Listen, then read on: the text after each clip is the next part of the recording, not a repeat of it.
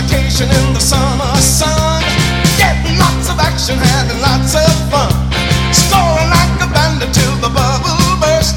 Suddenly it got to be September 1st. Whoa, it's me. All summer long I was happy and free. Saved my soul. The Board of Education took away my parole. I gotta go back to school again. Hello, this is Jessica Jimeno, and you are listening to Flip Switch, the podcast and blog that helps teens and 20-somethings understand depression and bipolar disorder. I am playing the song Back to School Again by the Four Tops from the Grease 2 soundtrack. Why? Because today is part 1 of 2 parts in the ADHD Back to School series. Erin, a successful 29-year-old with ADHD, will tell us 3 problems she faced in school.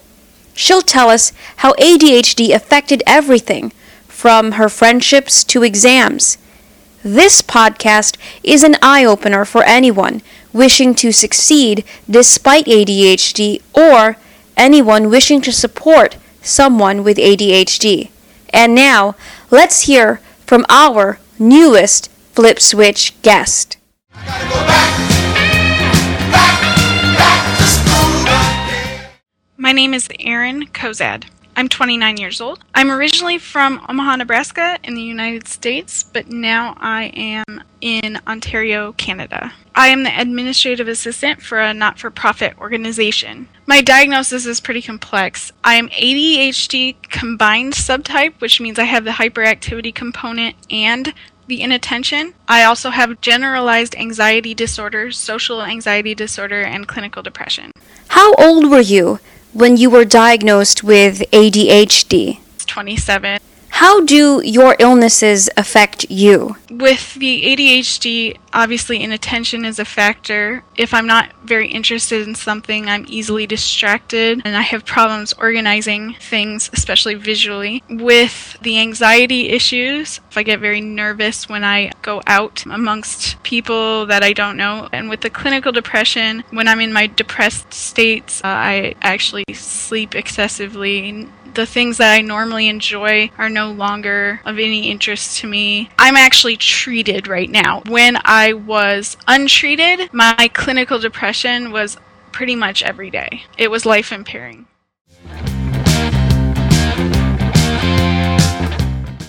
What is your education? I started at the University of Nebraska-Lincoln, and then I moved back home after my second year to attend the University of Nebraska at Omaha. And I graduated from there with a bachelor's degree in elementary education.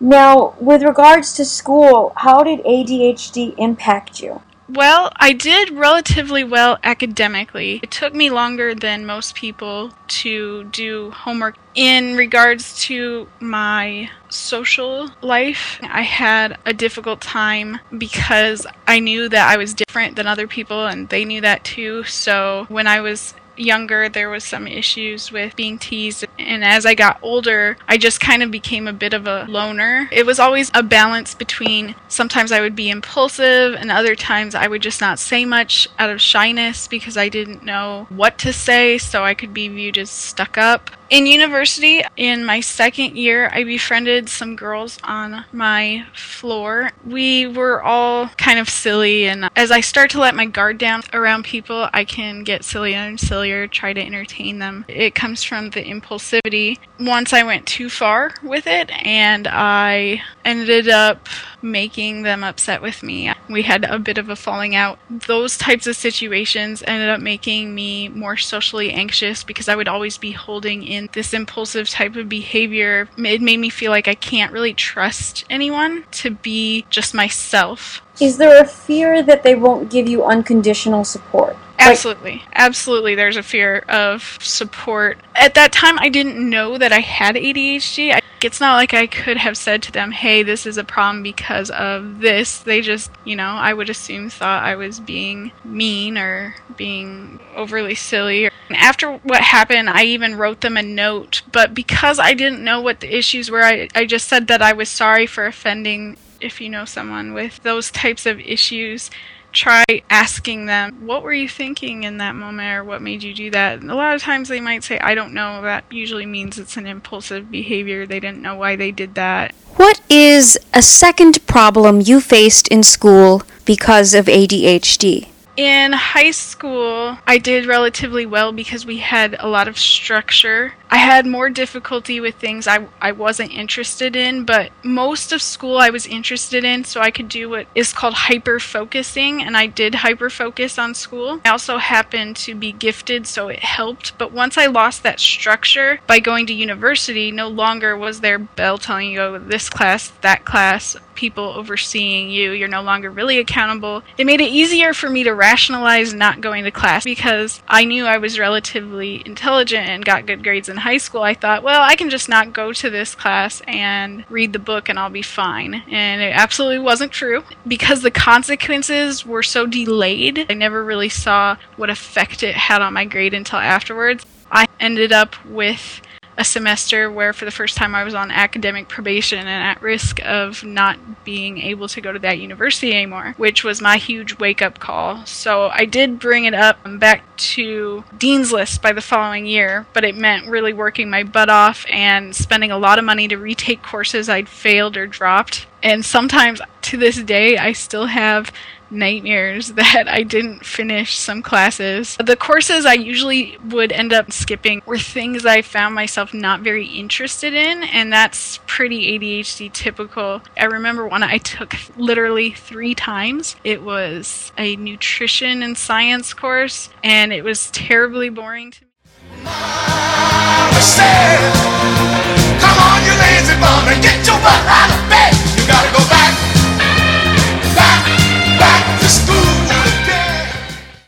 Finally, what was a third ADHD-induced problem that you faced? My learning disabilities, which now I know what they are. At the time, I did not. So with tests, I had a very difficult time answering essay questions in the class because I have processing speed delay, which means my brain and my hand pretty much don't work very well together. So I couldn't think about what I wanted to write at the same time as actually writing it down with my pencil. However, when I'm writing on the computer and I'm writing at home, I'm fabulous. I actually scored on my testing in the 98th percentile for writing. And I was in the 5th percentile or one of the lowest percentiles for doing the essay by hand. The time limits and the other students in a class increased my anxiety when it comes to exams.